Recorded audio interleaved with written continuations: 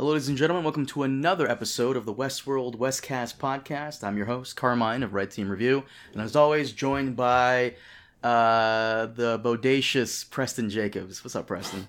The bodacious. I always have to give you one new thing every time. Cowabunga?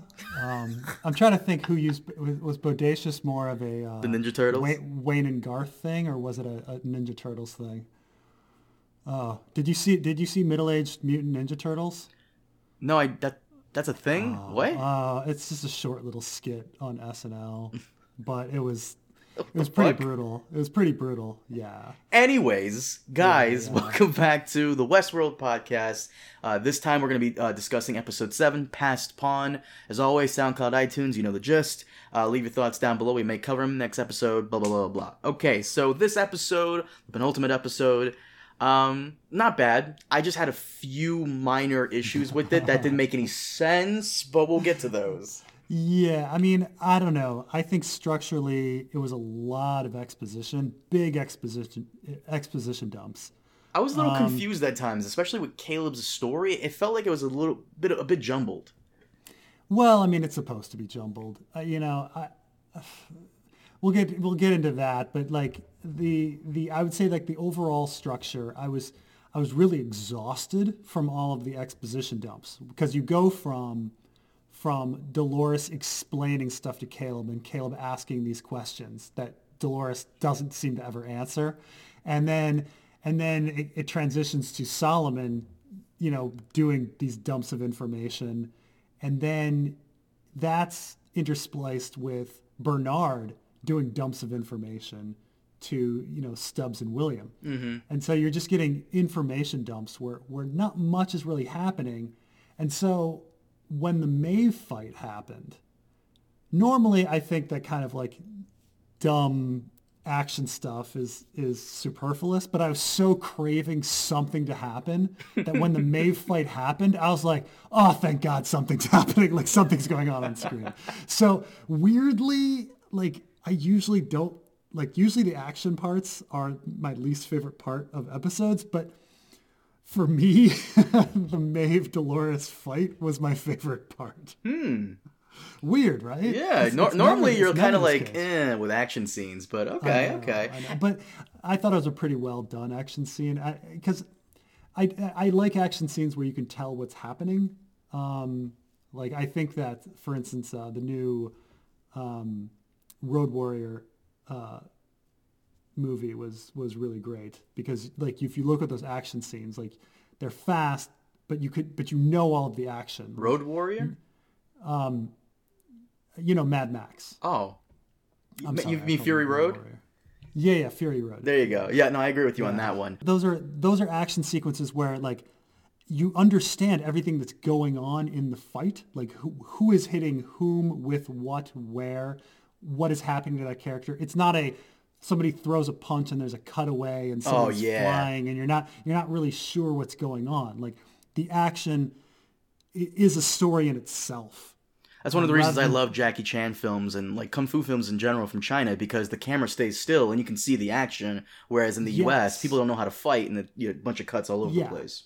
Yes, and I think a good action scene is a story in itself, and so you can have a convoluted action scene where people are just throwing punches and you're not sure what's going on. And so I felt they did a pretty good job in.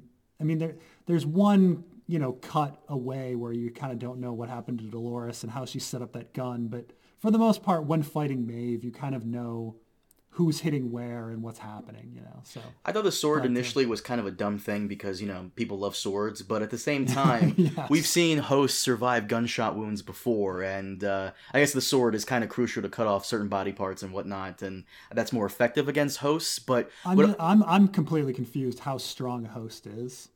Well, they can punch you enough to where you can, like, fall back like you're in an anime, but I guess... But I don't know how mortal a host is. Like, I don't know what would kill a host. Like, when Dolores is bleeding to death in an alley, I don't know. Right. I don't know if she's close to death or not. Like, I don't know, like, how long can she bleed to death in an alley? Can she bleed to death in an alley for a week? Or it's like I vaguely know, like, how long a human can bleed to death, like minutes, maybe 30 minutes max, and then they're gone, right? So, like how long can a host last? When does a host pass out? Like if a human being had their arm cut off, they'd be gushing blood and they'd pass out in seconds, right? And you better put a tourniquet on that immediately because that person's going to be gone. Mm-hmm. But Dolores runs 300 yards to the EMP pulse. And it's like, oh, hosts can do that. They don't need. So you're talking about the comparison between her getting shot in the first episode and kind of acting like she's gonna bleed to death versus her getting her arm blown off here and able to go very far. I think it's just how they're programmed to receive pain, because they shouldn't be struggling that much, even getting shot or wounded at any point. They're robots, right? But at the same time, weren't they given robotic parts that so resemble humanity that they're indistinguishable, other than the fact that there's a light bulb in their skull? I see that's the difficult one, because I don't want to say it's just the writers being assholes and trying to do a thing, but at the same, I don't want to say it's a mistake, but at the same time, yeah. I don't think she's feeling pain, or anything like that. I just don't think it's established. When Teddy survived that transfusion in the first season, that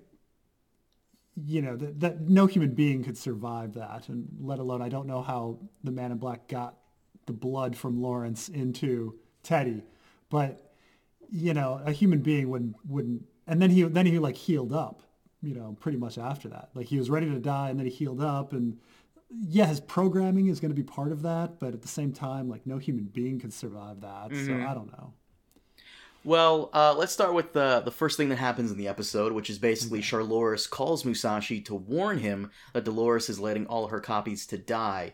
This kind of seemed a little weird, because why is Charlores pissed at Dolores and her clones? Why is that? There's a lot of transient weird hatred, right? So let's say that doesn't quite make sense. Let's say Charlotte Dolores suspected that Dolores set that bomb and wanted to kill her. What does that have to do with Musashi Dolores? Wouldn't Charlotte Dolores, of all people, understand that being a different copy of Dolores is being a different person?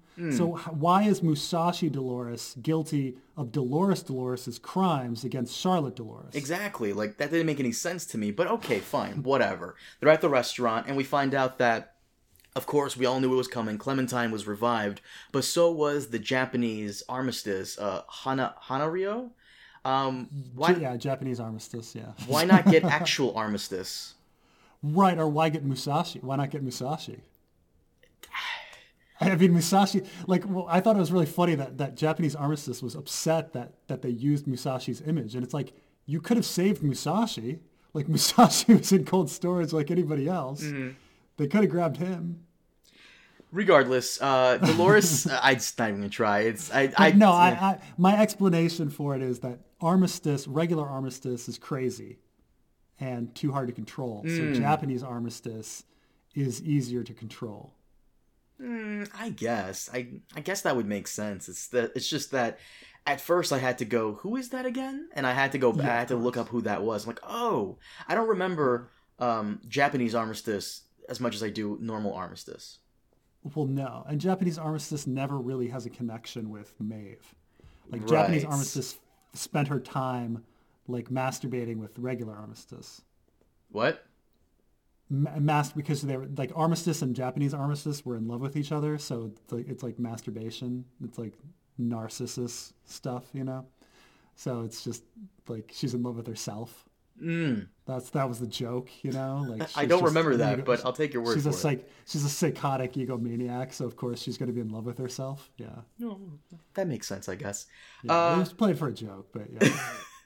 Dolores and Caleb arrive at Sarek's re-education center in Mexico, where Solomon, an earlier AI developed by Sarek's brother, Jean-Mi, is constrained, and Caleb discovers that he's one of Sarek's outliers and one of the few that were successfully reconditioned, that he and Francis became agents to bring other outliers using a pill to subdue their memories. So that thing they keep taking over and over again, that's actually to, I guess, dull their senses and just at the same time, keep that shit away, right? Just keep them Yeah. calm and docile. Yeah, and I think it can do lots of different things, but yeah, I think that's the main reason. Because we did see the one guy, there was that uh, Jesse gets that job where he's got to get that guy that's all drugged out. He was using the same thing, but it was more of an upper effect. They're using it as like a downer effect to like make to null themselves of the guilt and PTSD and the all of that kind of stuff.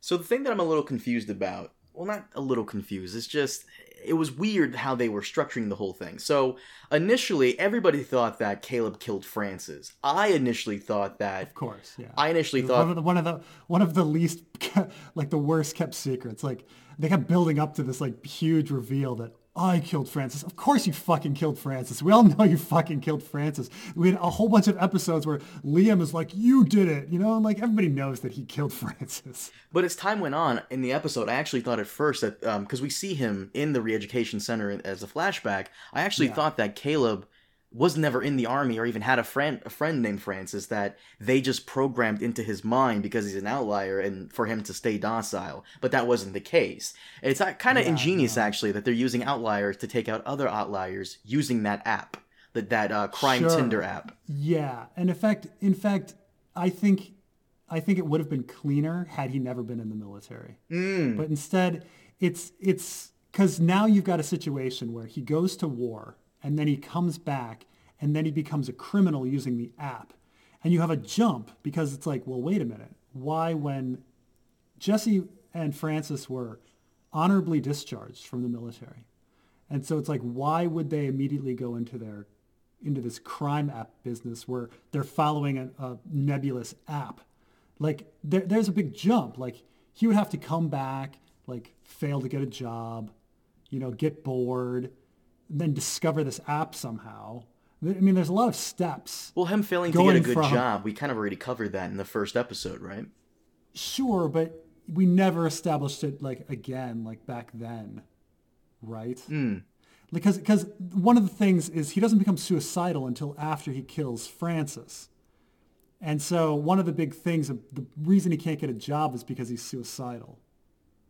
But he doesn't become suicidal until killing Francis. Right. So it's like, why? Like, I'm just saying that it would have, for all the flashbacks and repeating scenes, because they repeated a lot of scenes, like, why not explain, like, how he went from being an honorably discharged vet to criminal following an app that has no leader?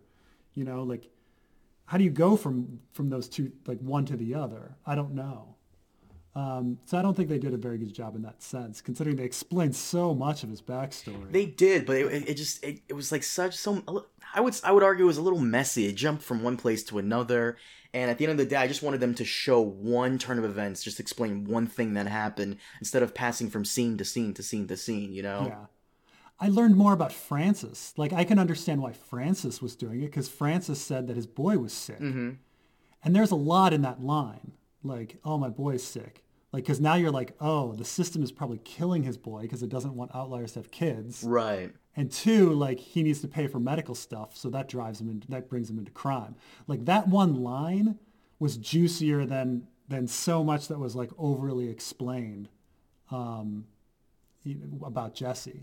I think that is my problem with the whole thing. Everything was a bit too over-explained. They went into a little too much detail, and then at the same time, not enough detail, because we find out that Solomon, the earlier AI, he's like a little mental, but it's not really in detail how mental he is and why that's specifically a bad thing. Yeah. Why is that relevant? He's like saying something that he's schizophrenic. Like, do they mean like TV schizophrenic, where somebody has multiple personality disorders, which isn't really real schizophrenia, but like that's TV schizophrenia? Do they mean that, or do they mean like something else? Do they mean he's depressed, having hallucinations, delusions? They never explained it. Like, does Rehoboam have an AI personality like Solomon? Because we never hear Rehoboam talk. One of the jokes that I saw online was somebody saying like how Caleb is so tolerant of Dolores' non-answers to everything. Like, hey, where are we going? We're going to a place that, that has something that we're going to a place that stole something from you. Well, and then he's just like, okay, and he's not going to ask any more questions. Like, I'm sorry, you're on horses. Like I don't know where they got the horses. I guess every Mexican airport has a whole bunch of horses in front of it. But they got these horses. That's going to be many, many hours on a horse to this place. You're never going to follow up that question? Like, like he's insane. Like, oh, he's an insane AI. In what way is he insane? That's a huge, like saying somebody's insane, like that's huge. A huge broad reason. Like be a little more specific. Let's just say he was schizophrenic like his creator. Yeah, right. Okay. So even though Jean-Mi, Sarek's brother, created Solomon deemed him not worthy to be around anyway, and essentially put him in cryosleep along with a bunch of other outliers. So how come all the outliers are in cryosleep? How come some are allowed to roam around and some are in cryo? Right, and some are murdered. Like, why do some get murdered and some get put in cryo? Right, like, I don't... In fact, why did they switch their minds about Jesse? Like Jesse was ordered to be murdered, and then they decided to reform him again and put him back out into society. Mm-hmm. And how is this machine able to like snoop in on Jesse and his buddy Francis to determine that they should be terminated, but the machine doesn't like snoop in on Jesse when he's hanging around Dolores? Like how come it's only omnipotent sometimes, but it's not omnipotent when it really matters? Always listening, but then sometimes not listening. Like, I don't... Okay, I'm just so confused about that. But, okay, so Caleb also learns he was the one manipulated by Rehoboam to kill Francis. Meanwhile, Maeve arrives at the facility to fight Dolores, and Dolores implores Solomon to establish Jean-Mi's plan for the world rather than Sarek's. So, Sarek's brother had a different plan, but Sarek thought, we should probably go with this one instead. Right. Some sort of revolution. Because they later call it revolution, but we don't know anything about it.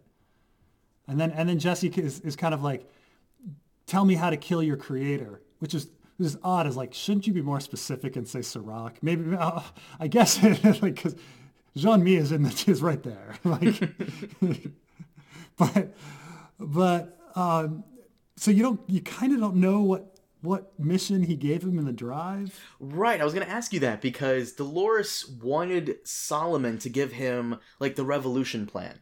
But he wants something kind of different. And you know how machines are. You got to be very specific, especially in this whole thing. So, and before he's able to warn Caleb of some kind of thing, Dolores activates the EMP after her fight with Maeve. Caleb even makes it more ambiguous. He's like, because first you have the revolution plan. And then he says, tell me how to kill your creator, which, okay, there's some ambiguity if you mean Sirach or Jean-Mi, but okay, maybe the computer's like, oh, he means Jean-Mi. Okay. I mean, he means Sirach. Okay.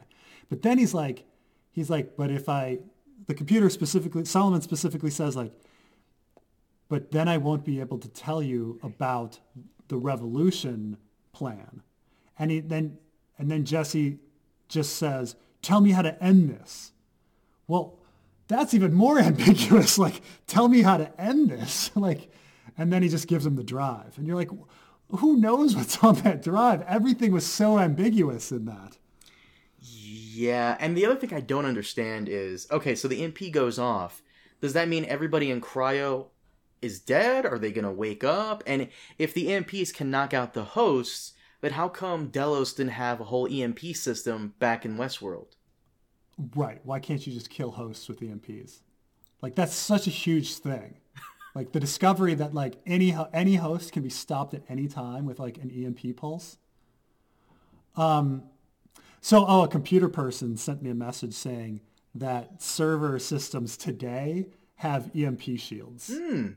So like, the fact that, like, Solomon would be stopped from an EMP pulse is, like, a little weird. To be fair, they probably, like, purposely removed Solomon's EMP shields just in case, to be fair.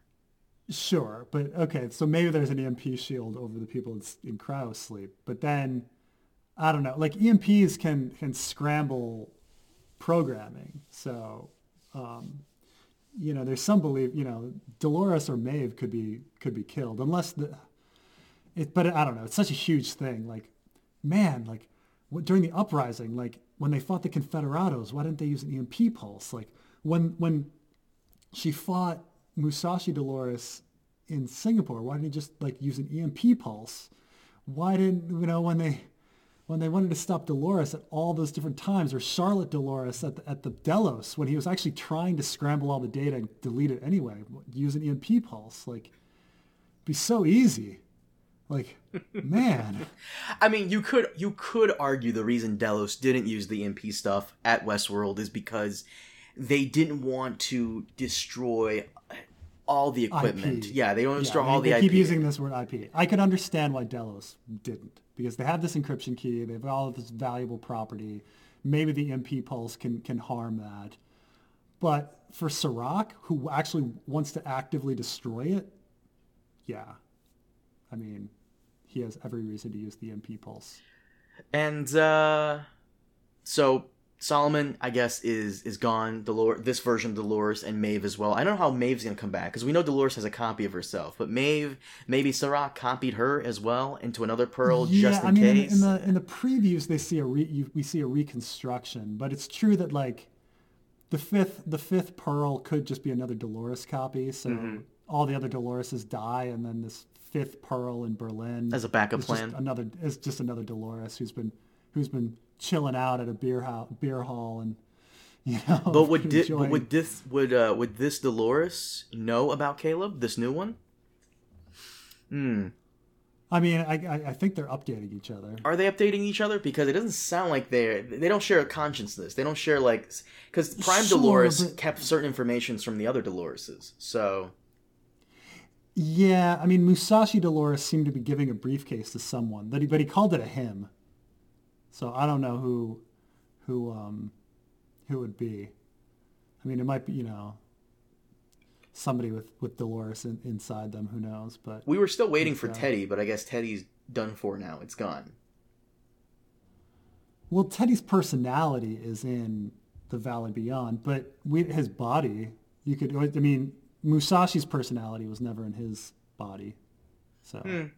And lastly, Bernard learns of Caleb's special status and warns Ashlyn that Dolores' plan will see Caleb destroy humanity. As they leave, William proclaims his plan is to rid the world of the remaining hosts. Okay, so William, as always, has his own agenda, but it's kind of falling in line with Serac.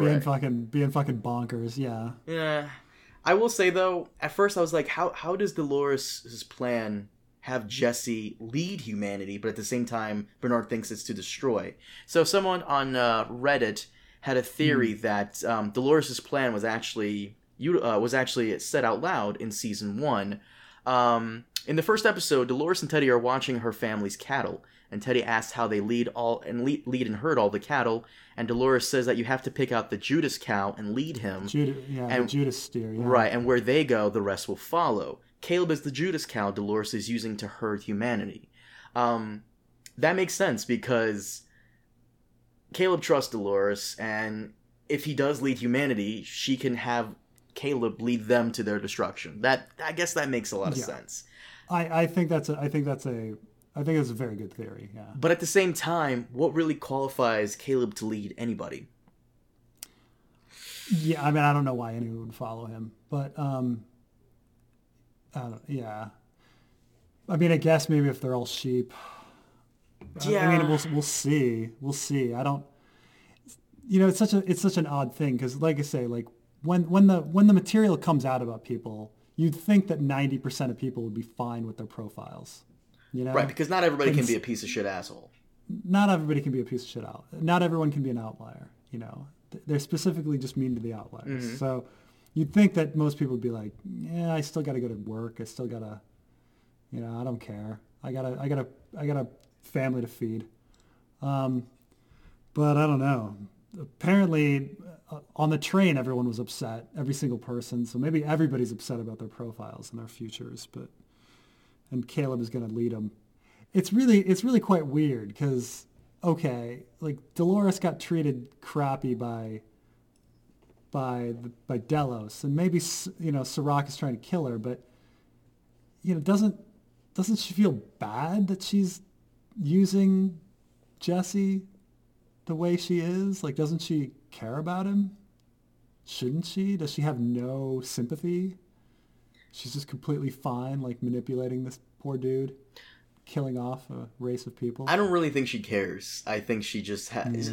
Because even Sarek said there's no chance for coexistence. There's no chance. The Valley Beyond, I guess, is the only way they could really exist in some form or another. Yeah, Dolores has these horrible leaps in logic, that get me. So Maeve comes in. So Maeve's motivation is fairly clear. She wants to protect the Valley Beyond, and the encryption key opens the Valley Beyond. And it's like she wants to keep the Valley Beyond encrypted. And then Dolores says, if we can't be free here, we can't be free anywhere. And it's kind of a perverse Martin Luther King kind of thing, because Martin Luther King said that injustice anywhere is a threat to justice everywhere. Not that you can't have justice anywhere else, but it's that injustice is a threat to it. So I mean, if hosts can't live on Earth, like who cares how does that affect the Valley Beyond? The Valley Beyond can never be opened.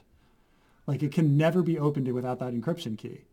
So why does she think that they're all, threatened? There's no reason for it. They should just destroy, like Dolores should just destroy the encryption key, but You're thinking way too much on this. Dolores is clearly just trying to have Caleb, for some reason, lead everybody to their downfall, but I just don't get why they will follow him. Dolores just says so many lines like that where I'm just like, what? Like, last episode when they got on the plane and Caleb's like, maybe people shouldn't know their future. And she's like, you wanted to know your future. And he's like, well, I'm not like most people. And she's like, well, neither am I. Well, that doesn't answer the question at all. Like most people, like he's an individual. He is an exception. He wanted to know his future, but it doesn't mean all people should know their future. She never answers that. Or like Solomon's like, we chose the path to protect the most people. Well, you didn't protect these people. Well, yeah, that's not the definition of most. Like that's like these are specifically the people that aren't being protected because we're protecting most.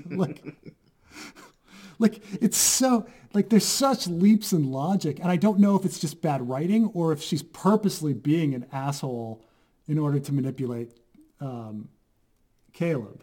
Isn't that the beauty of this show? Like, you don't know if it's bad writing or if they're doing a thing, Right. It might be, it's either the worst writing in the world or the best writing in the world. It's like, at this point, it's Schrodinger's writing. We don't know until the last episode resolves everything, whether it made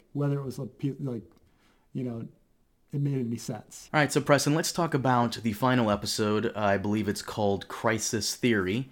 And you were telling me, so before we start this, you were telling me that there's a line from Game of Thrones in this?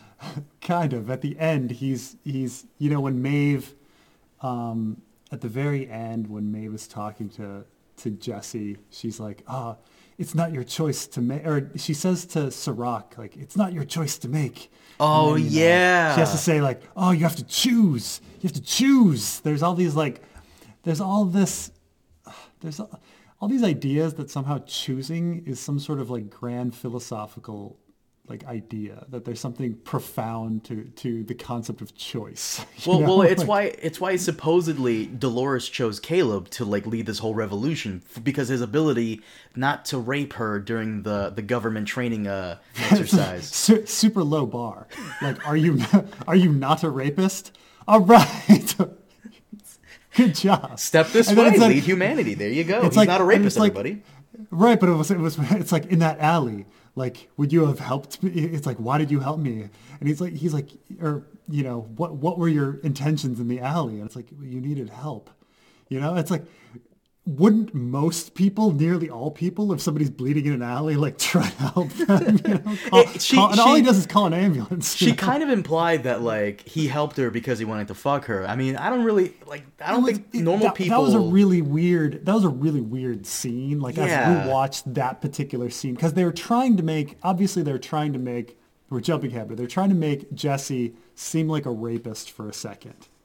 or that his male impulses would have taken over while she's bleeding out. Like, right. Not really. And in the end, you're like, no, actually, Jesse's a good person, as we suspected all along. Mm-hmm. Like, a twist would have been, oh, Jesse was actually pretty sketch, but that wasn't the case. Like, he thought, having sex with sex puppets was not the thing to do, I guess, at Westworld. See, I went back and rewatched that scene, and I was trying to understand what the qualities of Jesse being or Caleb being a good leader were. So apparently it's because not only did he not, have sex with the robots, but because he convinced his squad to also not have sex with the robots. Okay.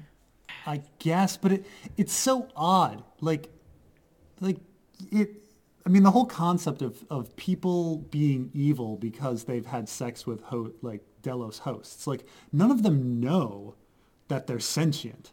And in fact, they're not really sentient at this time. Like, people don't know. So, I mean, it's actually the same. It's the same issue with Toy Story. Like, somehow the other kid, Sid, is evil because he's like torturing toys, but he doesn't know they have feelings. He just thinks they're toys. Like, he's not a villain, And so here it's like these people are so villainous because they want to have sex with machines that are literally designed to have sex with you. Like, that's why they were made, And somehow these people are evil for wanting to have sex with sex dolls. And he's a good guy because he doesn't want to have sex with the sex doll. It really, this is not an area I want to go down, but I'll dance around it for a minute there. Do you ask a sex doll that was made for the purpose of being sexed up permission before you? And even if you ask permission, aren't they designed and programmed to say yes every time? Yeah. Aren't they supposed to be willing? And that's the thing is like, is Maeve's situation, the same as Dolores' situation? So like in Dolores, this is a bigger like abstract issue, but like Dolores was quite explicitly in a fantasy environment where she was raped, every day. Maeve was put into a situation where people paid her for sex, but all of the situation was coerced and forced upon them to begin with. So is Maeve still being raped even though she's been written a story where she's willingly having sex for money? Is it comparable? and not to mention, when Dolores was playing her part in Westworld, she wasn't.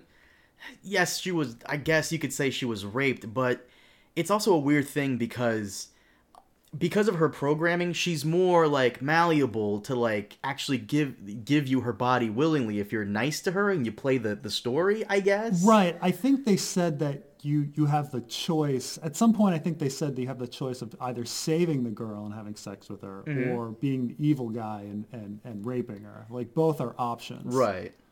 God, it's such a weird conversation that. I know, it's really weird conversation because it's also getting into the morality of fantasy. Like, say you have a fantasy of something that's immoral. Is indulging in an immoral fantasy immoral? Which is what most of these people at Westworld were doing, right? They're indulging in an immoral fantasy, but, it's still just a fantasy. Mm-hmm. Like, when you go, look, murder is wrong, but if you go around Grand Theft Auto shooting people in the street, like, do people think you're still a murderer? Now, in the classic Christian sense, yes, because if you've sinned in your heart, you've sinned. Is that, oh, really? That's a thing? Oh, my God. Oh, yeah. Holy shit. Yeah. I feel bad for those people. But continue. I'm sorry. Well, it all doesn't matter because if you have faith in Jesus, you're forgiven. So it doesn't matter. But the idea is that if you've thought about sinning, you've already sinned. What? Yeah. That's fucking lame. What the fuck? There's actually this very famous interview that Jimmy Carter did for, I think it's Playboy magazine, when he was running for president. And they asked Jimmy Carter, have you ever had an affair? And Jimmy Carter says, in my heart, yeah.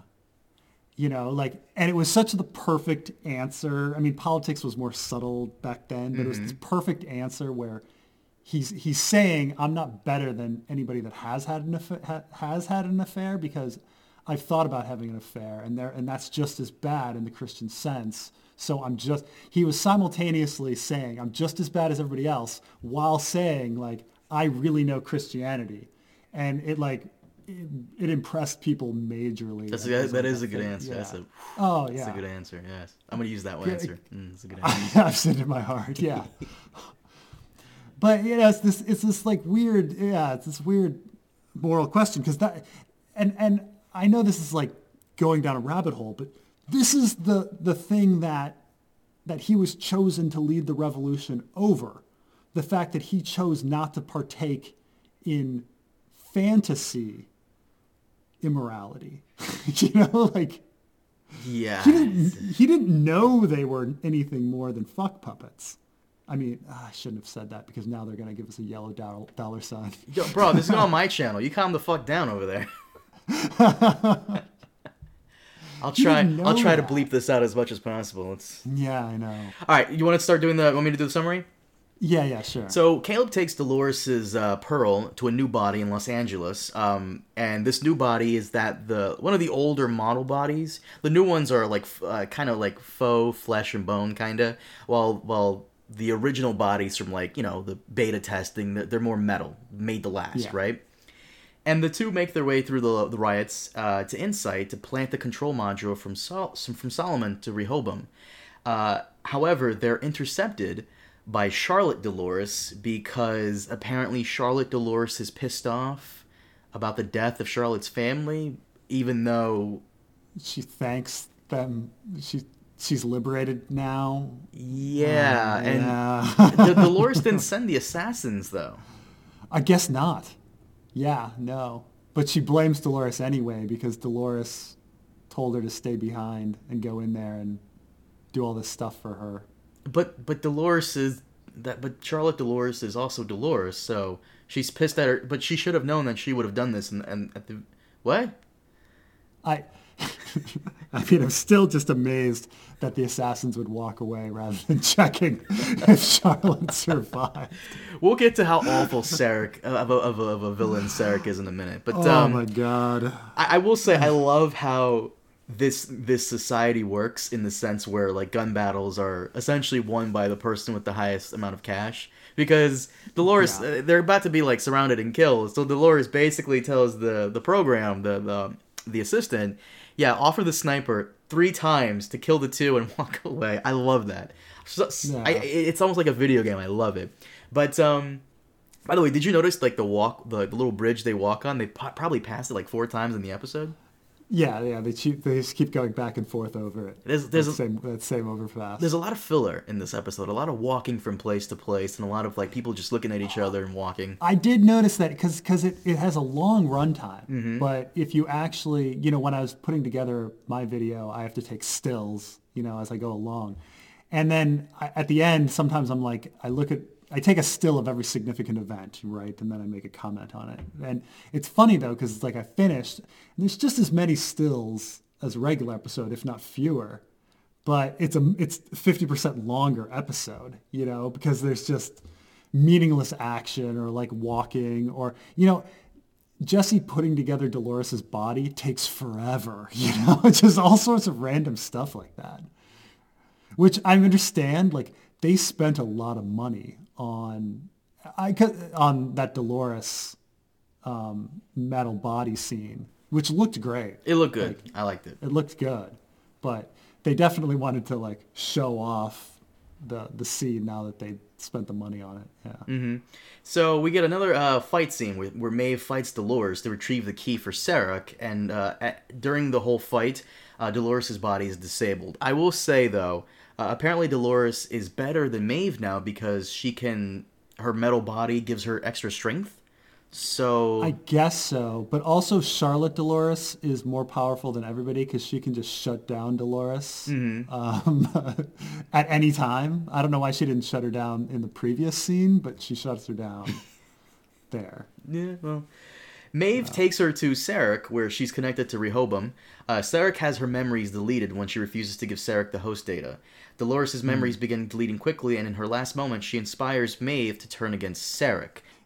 I mean, it's a parallel of season 1 in the sense that Ford planned it all. Now it's Dolores planned it all. That like everything was planned ahead by Dolores to turn Maeve and Jesse. But so, the one thing that correct me on this because I'm having trouble with this one. Hold on. Throughout the entire season 3, Dolores outright states that she wants to like destroy this world, destroy the humans. Yeah. And in this last one, was this an epiphany she had? Did she go back on this decision at the very last moment of her life, or did she always have this idea? And I complain about this. I go on a big rant. I'm putting together my video now, and like I go on a big rant about this because this is not. So the big point I make is there's a difference between there's a good twist. There's a twist. And then there's lying and dishonest storytelling and having contradictions. Okay, mm-hmm. So like a twist is where the previous information you've misinterpreted, but now that you have come to the end, you get to reinterpret that. You realize that your interpretation was short-sighted, and now you have a new interpretation of the information that you've been provided. So, for instance, you're watching The Sixth Sense. You interpreted it one way, and then you get to the end and you realize Bruce Willis was dead the whole time, and you're like, oh, and that makes sense. All of these odd scenes that I had been ignoring the whole time make sense now. I have to reinterpret the whole thing. But there was no bad information. Like, it's not, he didn't say, at the end, they don't say, oh, forget about scene 5 and scene 10 and scene 15. Those didn't happen. But that's happening here. We're supposed to forget all those times Dolores outright stated that she wanted like humanity to be destroyed and all that stuff. At the beginning of this episode, she says, I was taught to see beauty in the world. I was taught a lie. And then at the end, she says, I choose to see the beauty in the world. Those are a direct contradiction to each other. That's what I'm confused about. Like, so at the very last moment of her life, she went back on what she originally wanted to do? No. She planned it all. Everything, like the reason that Musashi Dolores was chosen, and I imagine like everything, is that she was trying. It was all planned for Maeve. Like what? She was trying. She was trying to. This was a master plan to get Maeve to switch sides to her so that Maeve could guide Jesse. Now, it also fundamentally doesn't make sense because you can't have a master plan and then talk about free will that you can't predict at the same time. Which is, it's the contradiction of season 1 as well. Like, oh, Dolores has gained free will, but it's my master plan that she's going to shoot me in the head. Like it doesn't, you can't have those two things together. Like she can't be awoken and have free will and be going outside of her loop because she has free will, but then have a master plan where you've planned every moment of her coming up to shoot you in the head. I don't know, man, because first off, like that master plan, like it was not made clear that the reason she brought back Musashi is because she wanted to try and turn Maeve. And not to mention, Maeve and Musashi have like one scene together, kinda. And that was not clear at all. Like, maybe I'm missing something, because there's always that one guy in the comment section going, I knew it! I saw it ahead! But I don't see that. I think the implication is that she planned meeting Jesse in the alley, that she knew about him from Westworld, and that she had set the whole thing up. She wasn't really dying. Which, I mean, it closes some plot holes and opens others. Like, where, Like when I say, oh, it's a huge plot hole that Musashi was chosen of all of the hosts. Why would she choose Musashi? Well, it makes sense if she's trying to induce reaction from Maeve. Mm-hmm. I don't really understand what reaction she's inducing, but like, you get it. Like at least you're in the same ballpark. If everything is Maeve focused, then maybe she would choose Musashi for some odd reason. But if Maeve has nothing to do with her plan, there's no reason to have Musashi. So I think it had to do with that she has a master plan. Well, here's the thing. This is Dolores- not outright stated. This is really you just like trying to make sense of it, and I commend you for this. I commend you for this. I mean, this is my other problem is that Bernard sits there at the end and it's like, oh, I know now that I misjudged Dolores. It's like you haven't even talked to her, but like, oh, I'm connected to her. But you were connected to her before and you got all these interpretations wrong. Like, well, so Sarek has her memories deleted when she refuses to give him the host data. yeah. Before we continue, I do apologize. Yeah. Before we continue, what's Sarek's main goal again? I keep forgetting what his main goal is because his main goal is to keep order in the world. I get that, but what does he want? He wants the host data, or does he want the data from the people that went to the park? I mean, so they kind of messed this up and, you get to the last episode and I think they're trying to reconcile the fact that he's been given two clear motives. Like at first he's got the motive of like he wants to get rid of hosts because he can't predict them and their outliers, their divergences. But then he also wants the Sector 19 data because he thinks it'll give Rehoboam better predictions. Even though his predictions were pretty good in saving the world without Sector 19. So he like wants the key to get the Sector 19 data, which just happens to be the same key that opens the Valley Beyond. Right. So Yeah. so Dolores convinces Maeve to turn against Sarek. Maeve proceeds to kill Sarek's men and wound Sarek in the ensuing gunfight. And Rehoboam is deleted by Caleb. Now with full control, he and Maeve leave in sight. So let me get this straight. By the way, I love how when Caleb wants to get off of the Francis program, they're like, you have to say confirm, and he's like, confirm. But when you want to delete Rehoboam, instantaneous, like no warning, like, are you sure? Anyway, continue. So let me get this straight. Sarek ends up giving Dolores exactly what she wants in the end, like by mistake, because like he's trying to like get Rehoboam to like delete her memories. Okay, cool, because he wants the key. But apparently, because he thinks it's in her mind, but it's not. It's in Bernard's. But Right. while she's connected to Rehoboam, she uploads her own mind and like also like Solomon's whole like idea into Rehoboam during she's connected to him to give Cal control of Rehoboam. So I think You think so? You Dolores don't know? Okay, so all right. I don't know. What I know is that in her last memory was a piece of Solomon that gives access to Jesse. Now, Solomon does download something into Dolores's mind in the last second of his life before the EMP pulse. And you definitely see Dolores look at Rehoboam or look at Solomon with a weird look. And then he downloads something in. So it might be that last memory was a backup plan. Like Jesse gets the drive in, the drive does the job. The drive deletes Rehoboam and whatever. But if it doesn't, then they've got the final memory of Dolores as like a backup plan. So by connecting Dolores to Rehoboam, he kind of fucked himself, Sarek. Yes. Okay. That whether he had Jesse or not, he has that little piece of virus, which I guess is foreshadowed a little bit because they're talking about how how Charlotte puts the computer virus into the Man in Black, and then the Man in Black like Experiences the delivers. visions. Well, no, but he delivers the location of Solomon. So like she put a computer virus into his blood, and then that revealed where Solomon was. Here, she's put a computer virus into her own brain, which destroys Rehoboam. You know. Well, it So doesn't destroy it's kind him. of the same It just gives strategy. Cal control of him.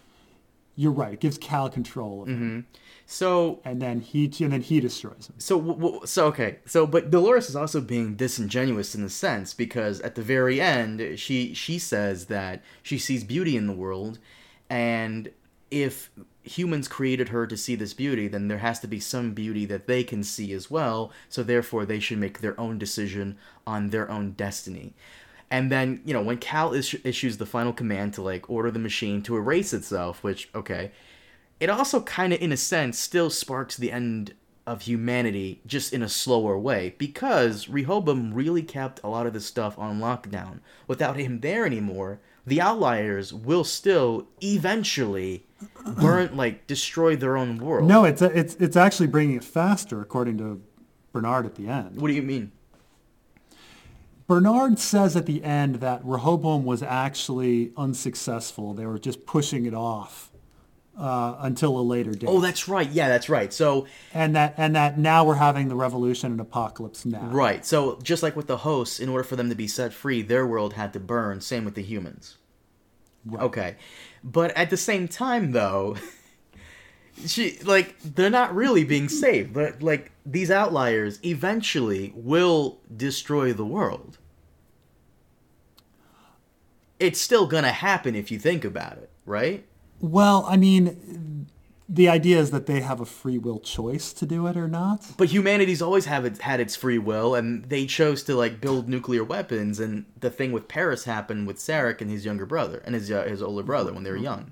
Maybe with hosts around, like To guide. they'll be to guide that somehow the two of them together will not allow humanity to destroy the world. But okay, fine. So Dolores chose Cal to become humanity's revolutionary savior, leader, whatever. But Yeah. but what the difference with this is that Cal doesn't live forever. You're a fan of Roman history, like I am. It reminds me of one of the golden eras of Roman history, like the Marcus Aurelius age. And then as soon as Marcus Aurelius is dead, the golden era is done because his son Commodus is a fuckhead who kind of ruins the whole thing. So if Caleb is Marcus Aurelius, then the next person after Caleb to lead, because there has to be one leader, right? Yeah. The next person could be a Commodus, or a Caligula, Which is the entire premise of Game of Thrones, is that monarchy is a horrible system because even if you get a good leader, the next one's not going to be good. Yeah. Mm-hmm. Yeah. I mean, he's a mortal man. It's silly. It's also just really silly to be well, I'm going to give everybody free will, but to somehow think that has a better ending, because you can't predict that better ending. Mm-hmm. So how do you know? So Sarek, see, this is why I like the character, but at the same time, I like the character's motivations. I understand it, but he still was a shitty villain because, no matter how much you try to crack it, the real villain here of the series is not Sarek, but it's really Rehoboam and what it stands. To think that these giant corporations have all this information on people and how they can use it to control everybody's destiny. That's cool, but at the same time, for an HBO television show, it doesn't make much of a compelling villain. I was frustrated because at the end, they make Sarek into a puppet, and then they undo it. They're like, oh, it's actually Rehoboam the whole time, evil computer, and then they kind of say who are you to have control? Accusing Sarek of having control over Rehoboam, and then the control of Rehoboam is transferred. It's wait a minute, isn't Rehoboam the one in control of Sarek? It's they're both puppets, just kind of weaving each other's strings. But But even Rehoboam is not an evil computer. It's just like I thought Rehoboam was the true secret boss villain, but he's not. But like it doesn't, like, how can, if Rehoboam is sending messages, like, why would Rehoboam delete himself from Jesse's command?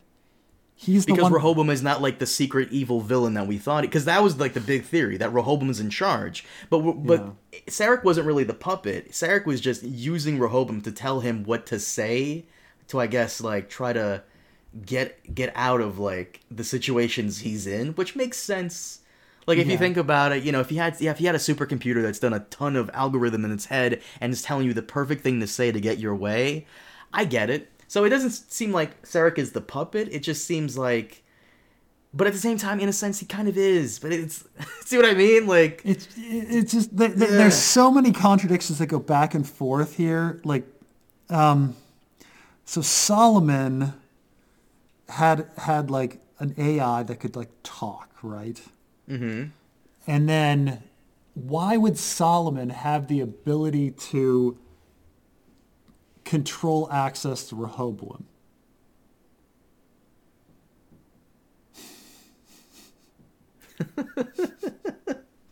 so anyways. I know, like, right? Like no, I mean, you know, I've got like my laptop, but then I have my previous laptop from a few years ago. Uh-huh.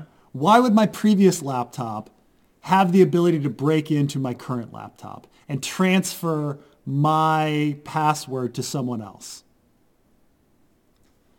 Like,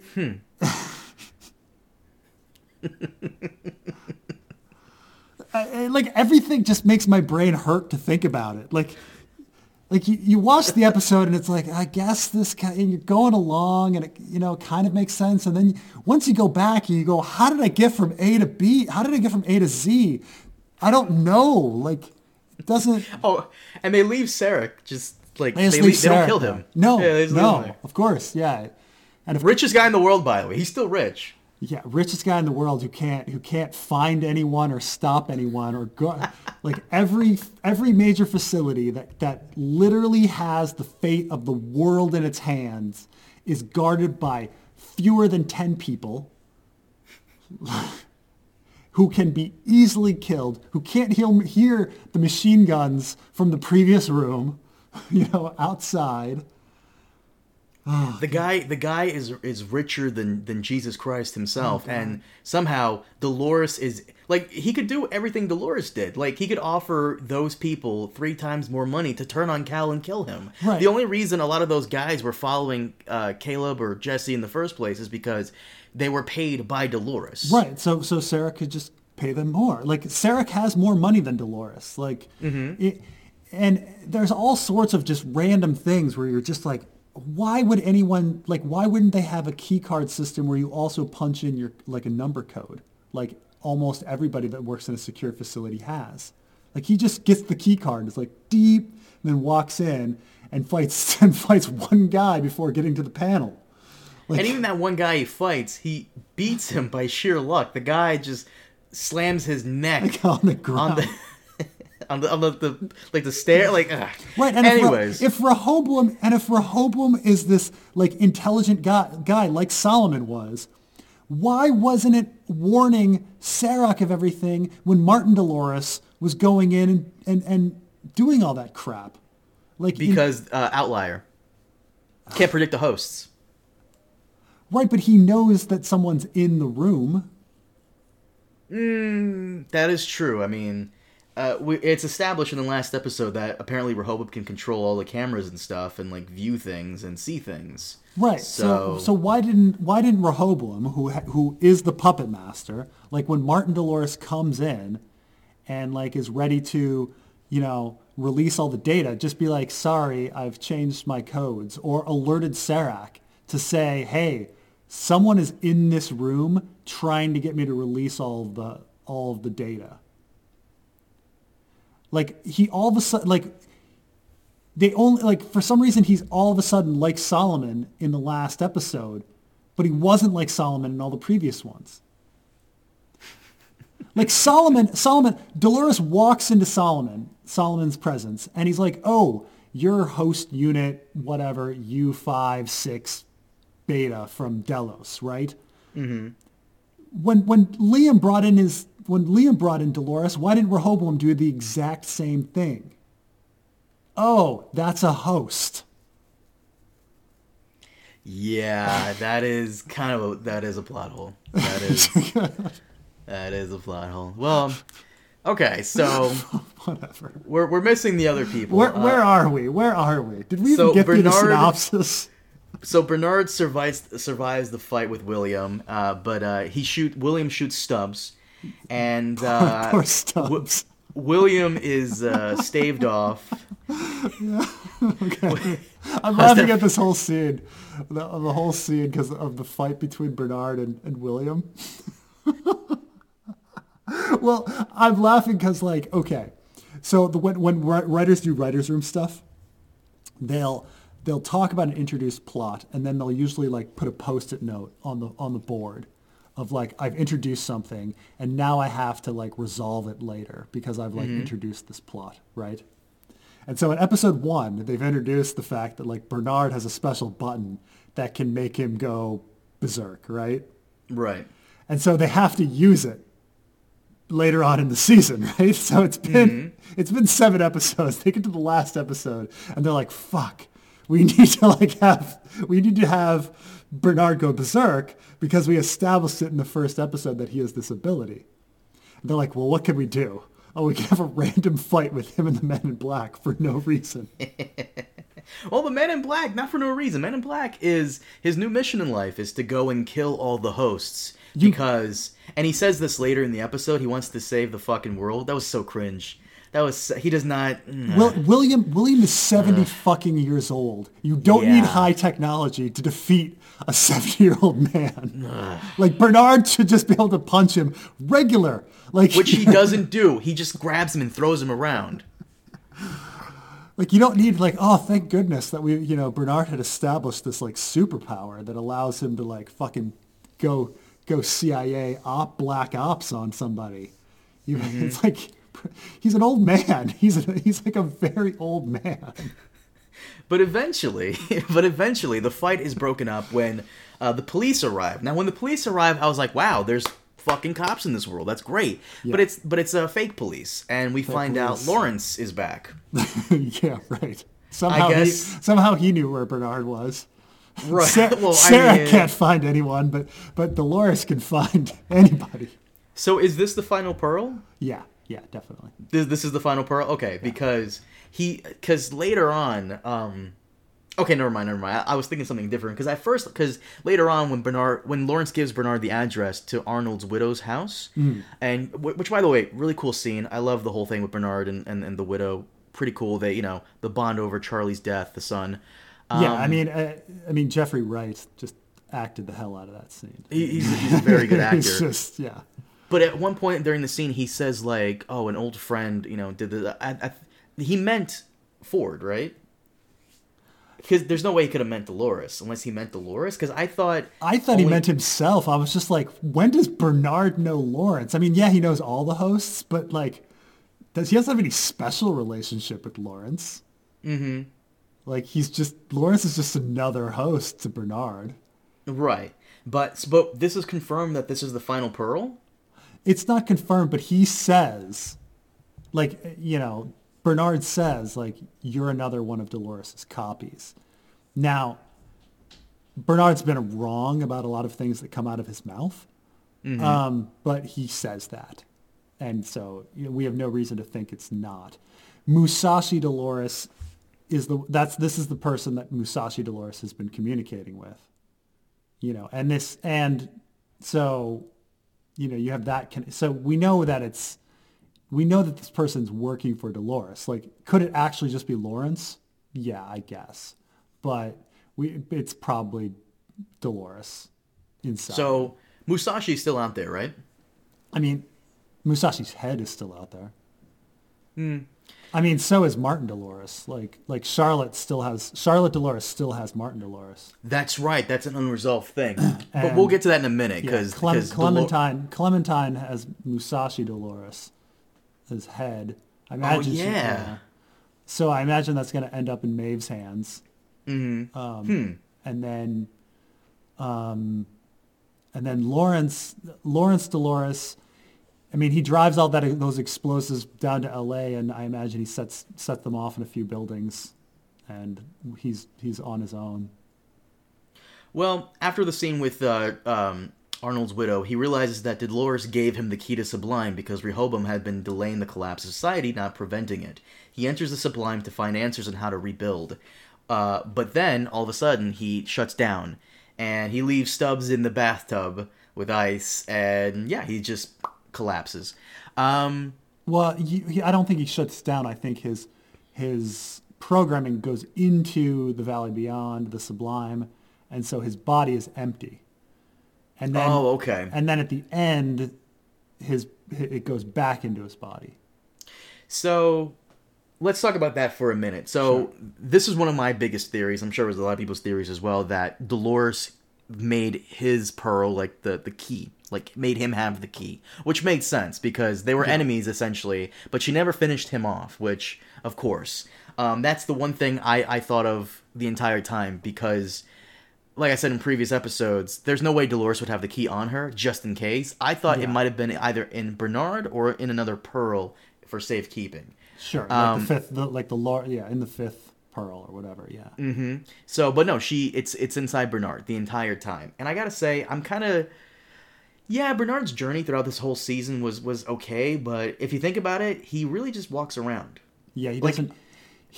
And this is what's frustrating. This gets back into like the dishonesty of things, right? Like, he doesn't have any function other than to be exposition, but his exposition is incorrect. So like, we're not deducing that Dolores is evil. Bernard is telling us that she's evil. And then at the end, he's like, oh, I misjudged her. And that's the sad thing. Had they led us to believe that Dolores was evil, and then we have to go back and reinterpret all of her actions, that would be different. But she goes around killing people, not saying very much, collecting Caleb, killing people, not saying much, and it's Bernard or Maeve who are saying, oh, this is your plan. Like, Maeve is the one that's like, you're going to populate this world with copies of yourself. Okay. It turns out she didn't want to do that. Even though later she's like, you're all copies of me, which is kind of a dickish thing to say. And then Bernard's the one going around going, oh, she's going to destroy humanity, and she wants humanity to destroy itself in some sort of weird poetic way, and to make Caleb do it. It turns out he's wrong. But like, we didn't deduce those plans. Like, we didn't, as viewers, we were just told them. And then we're told later, oh, we were wrong. Sorry. So the key to how to build humanity or rebuild civilization is inside the Sublime? The whole, concept and blueprints I don't know what would be in the Sublime. Like, it's honestly like a bunch of recently awoken hosts, mostly Ghost Nation. He went into Sublime to find answers on how to rebuild. Rebuild what? Society? I mean, why would they have that information? Because they've built a society in there? I think no fucking idea. I have no... First, why would Akecheta and Teddy, who are... I imagine... So Akecheta is the leader. So I imagine that he's leading this society of hosts in this virtual world, establish themselves. And he knows how to make, teepees. And he knows how to tan hides, and I don't know, like, Teddy might know how to ride horses. I don't know, like, maybe there's a cattle rancher in there, but maybe they might have some collective knowledge. But regardless, okay, fine. So he goes in there. Okay, so Bernard is out for a long time. Post-credit scenes we get two post-credit scenes. So so William travels to the Delos Dubai headquarters, where he is supposedly killed by a host replica of himself with the help of Charloris. No way he's killed. We didn't see him die. Same thing. That's what I've been like telling people that I watched the show with, because when it comes to the death of a main character, if you're gonna do it, you gotta show it on screen or heavily imply their death in a preceding episode. You know, like with Ned Stark, they cut away from his beheading, but it's confirmed that he did die in the next episode when Joffrey shows Sansa his head. They kind of didn't do this with other characters like the Blackfish and Stannis. They cut away. You know. Yeah. But, like, there's a couple situations, but no, they're not dead unless you see them die. But even in the situation with Stannis, like, I'm sure as writers you don't want to paint yourself into a corner, so you give yourself an out. Because imagine if, like, you know, they had that ending and then George R. R. Martin releases The Winds of Winter and it turns out Stannis is still alive. They're gonna be like, oh crap, you know, if we showed him dying, we would have really been messed up. So they had to leave it open, and then it wasn't open, you know. So not much you can do with Stannis, anyways, after like that, you know, season. Yeah. But regardless, so I've told you about my the MacGyver story. MacGyver story. So the MacGyver, everybody kind of knows MacGyver as the guy who, like, you know, invents technology to get out of like troubling situations, you know, with like out of basic things, right? Like a string and like a bobby pin or something. Yeah, exactly. But he actually has an arch nemesis in the show, his Moriarty. So he like fights this guy named Murdoch. And every time he runs into Murdoch, Murdoch appears to die, but you never see him die. Like he'll literally fall off a cliff. And then he'll come back in the next episode, and it turns out he survived that fall because we didn't see him go splat. Right. Eventually, the last time you see Murdoch, he falls down a mine shaft. Oh. And, right. Now, he's gotten out of a million other situations and survived, you know, explosions or whatever.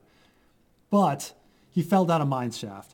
And so you're like, oh, is he dead or is he not? Well, we don't know. And there's actually even one of those, you know, back in the 80s, they used to do these, they would run out of money. So they'd do like a flashback episode where people are sitting around talking about previous episodes and then they show a clip, you know. They don't show. Yeah, they don't do this much. They don't do this much anymore. But, you know, back in the day where they were trying to save money, they would have clip shows. There's even a clip show where they think that Murdoch is back, and they talk about how they never found his body after he dropped into that mine shaft. But then, you know, that's it. And then the show's canceled, and that's the end of MacGyver. So, did Murdoch die in that mine shaft? Well, I guess so, because there are no more episodes of MacGyver, but we never see him die. You know, it's the same thing with any of these other things. Like, writers don't want to paint themselves into corners, so they left themselves an opening in case they wanted to bring back Murdoch. His throat did get slashed, though. So did Sylvester. Sylvester's throat was slashed, and he survived. I guess you have a point there, but there was no reason for Charloris to keep him alive, because now apparently we're finally coming full circle with the whole Westworld thing, with you know, just how Yul Brynner in the original Westworld movie was like a murderous android. We finally have that here as the Men in Black being the murderous android that we've all been waiting for. Yeah, it's true. And it's also full circle in the sense that now the after scene from season 2 makes a little more sense. How so? Well, remember that the android is coming in for a fidelity test. And that's a recreated... So you think that was the android in the season 2 finale? Yes. I still think it's William somehow. I still think it's William. Maybe. Yeah. So it turns out that Charloris is planning... I think they're gonna do Future World now, where Charloris is gonna replace like humanity's like leaders with androids. Would make sense. I still think this may be a prequel to The Matrix, you know, where the robots come in and then try to take over. That would be cool too. But So William goes there himself for some reason and tries to take the whole thing down himself, which is so fucking dumb. Once again, ever since Sarek bought out his company, he's considerably more wealthy, and they actually state this. So I don't understand why he doesn't just pay people to go with them to burn it down. Yeah. I mean, nothing makes sense when he has that much money. He has that much money and that much power. But Charlotte is also going crazy in her own thing because her family's dead, so therefore she has to try and destroy everything? Yeah.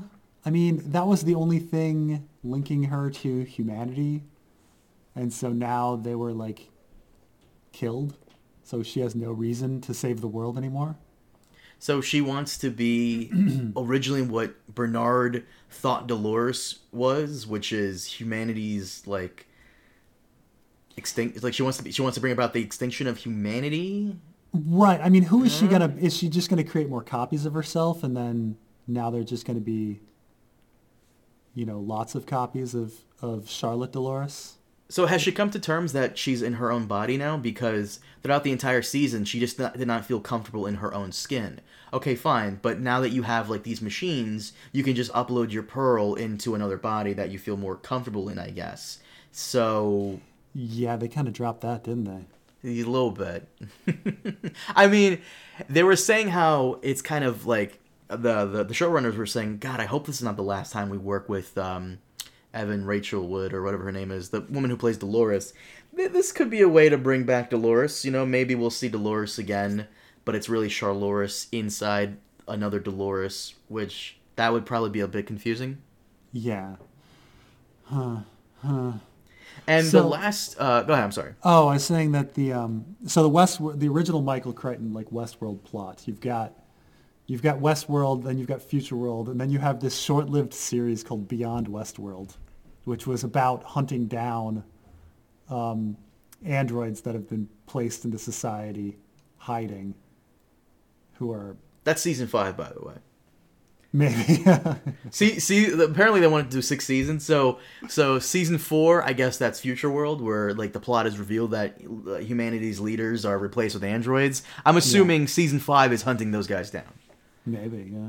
But, well, I mean, if it looks like everything's the apocalypse. Well, they might rewind everything again. Like the scene, we seeing Bernard wake up in the apocalypse, that might be years down the line from what season 4 is going to be. So that's the second final post-credit scene, which I like that they're doing 2 now. So Bernard wakes up, and he's still in the hotel room, but he's covered in dust, which means nobody went inside that hotel room to clean. And it has to be months, if not years, because that dust does not accumulate over several months. It has to kind of be years. That looks like years, yeah. Mm-hmm. Unless I'm surprised the windows aren't broken. Right, unless there's like explosions that rock the building to make like the dust fall on him, but it didn't seem like everything was out of place. Yeah. I mean, I checked the scenes, everything looked the same. Like the flower pot was in the same place, the chairs are in the same place, yeah. I'm assuming Stubbs just left him there or succumbed to his wounds? I mean, I think you're supposed to either think that Stubbs like passed out in the bathtub or got out and, went somewhere else. So, yeah, that was the last episode. You thought it was meh. I thought it was meh. Like, I don't think they had a plan for the whole season. I think they were writing it as they went along, and so I don't think it fits together. But, I mean, I do think that about season 1 as well. I think they're writing it as they went along, and so where they end up doesn't really square with where it started. Mm-hmm. Season 2 has more of it being planned, the whole thing. In season 2, I would say season 3 is way better than 2. Yeah, I mean, season 2 definitely has its problems. I mean, season 2 is kind of like they just had a bunch of irrelevant episodes in the middle, like going to Shogun World and stuff like that, which had no impact on anything. It also seems like Jeffrey Wright, throughout his entire the entire season, could have probably filmed all his episodes within the course of like 1 week, because he really doesn't do much Nah, not really. All his plans are kind of thwarted. I mean, he does release the Men in Black into the world, but even then, Men in Black doesn't really do much. Like, Right. like this is why I don't want to believe he's dead, because we kind of get some character development with him, but Yeah. then it just I never really I don't find the Men in Black interesting when he's trying to save the world, because even that seems a little cringe to me, especially for that character. But him just going off and doing his own thing. You're right. I don't want to see him as like a 75-year-old man, but he is, and it's kind of like, what are you gonna do, buddy? All right. I mean, they're bringing the actor back no matter what, but I mean, you've got to have the real William come back. There's no point in having, like, the Man in Black story is all supposed to be character development. I don't think it's done well, but it's all supposed to be this like struggle of this man coming to grips with like who he is. You don't just kill that character off in the end. He's got to do something with that. I wonder if they're gonna do like this, like an interesting thing, like in a twisted way, like where they recreate Westworld, but instead of there being like android hosts, there's actually like real live human hosts, and the androids are the visitors. That would be, what's that, season 6? I can see that being season 6. I mean, they're definitely going to bring, even though they've killed Dolores, like they're definitely going to bring the actress back for somebody as Dolores, right? But yeah, this episode, not bad. It was whatever. I mean, I was expecting way more than them just walking around a good chunk of the time, because they did. Yeah, I mean I hate all Westworld gunfights.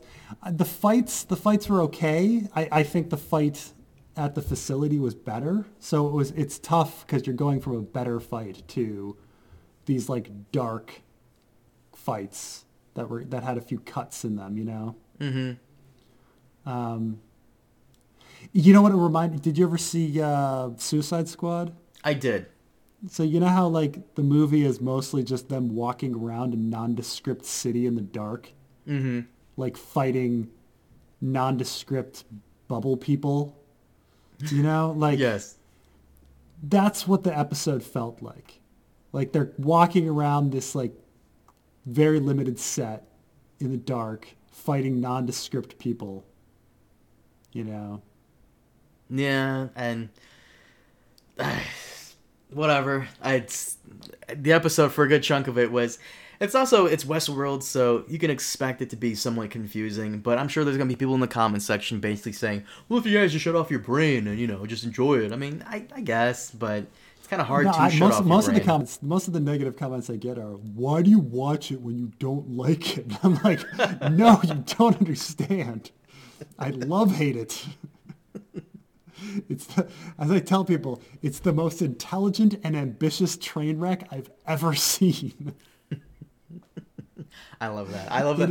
That's a good way to stave off those fucking comments. Why do you watch it if you hate it? Well, it's also because we gotta upload something, and That's true. I gotta watch something. We gotta watch something. Come on. For me, with Game of Thrones, it was always, as much as I dislike it, I'm watching it to see if it gets better, and it never did. It never did. Like there's only 6 episodes this season. The last 5 were shit, but maybe this last episode will fucking make up for it. It was the worst episode. Maybe. No. That's not possible. Worst episode of the entire show's history. Anyways. So this episode of Westworld was okay. Whatever. I feel like this whole season had been a series of occasionally good episodes. Yeah. It's just, I guess the twist didn't seem as good. Like I didn't, having all the characters be good in the end, like... Oh, yeah, the twist! Because with Westworld, there's usually a twist at the end. The first season is William and the Men in Black are the same guy. The season 2 twist, I guess there were 2 timelines the entire time. Well, we kind of knew there were 2 timelines. I think the twist is that Charlotte was Dolores the whole time. Oh, yeah! Right. And the twist here is that Dolores was really... good. Yeah, Dolores was the good guy after all. The whole time, yeah. Yeah. Which is, it's just not, it wasn't as satisfying, Because I think in many ways, you're supposed to see Dolores as the hero who's justifiably angry at society. Like, it's hard to be like, no matter what Dolores does, it's hard to really see her as a true villain because, she was being raped in an amusement park for 40 years.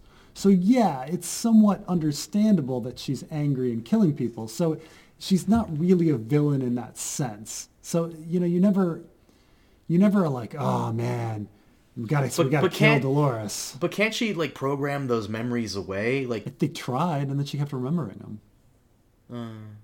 Yeah. It's also an odd philosophical question about like, if you can't remember something, does it matter?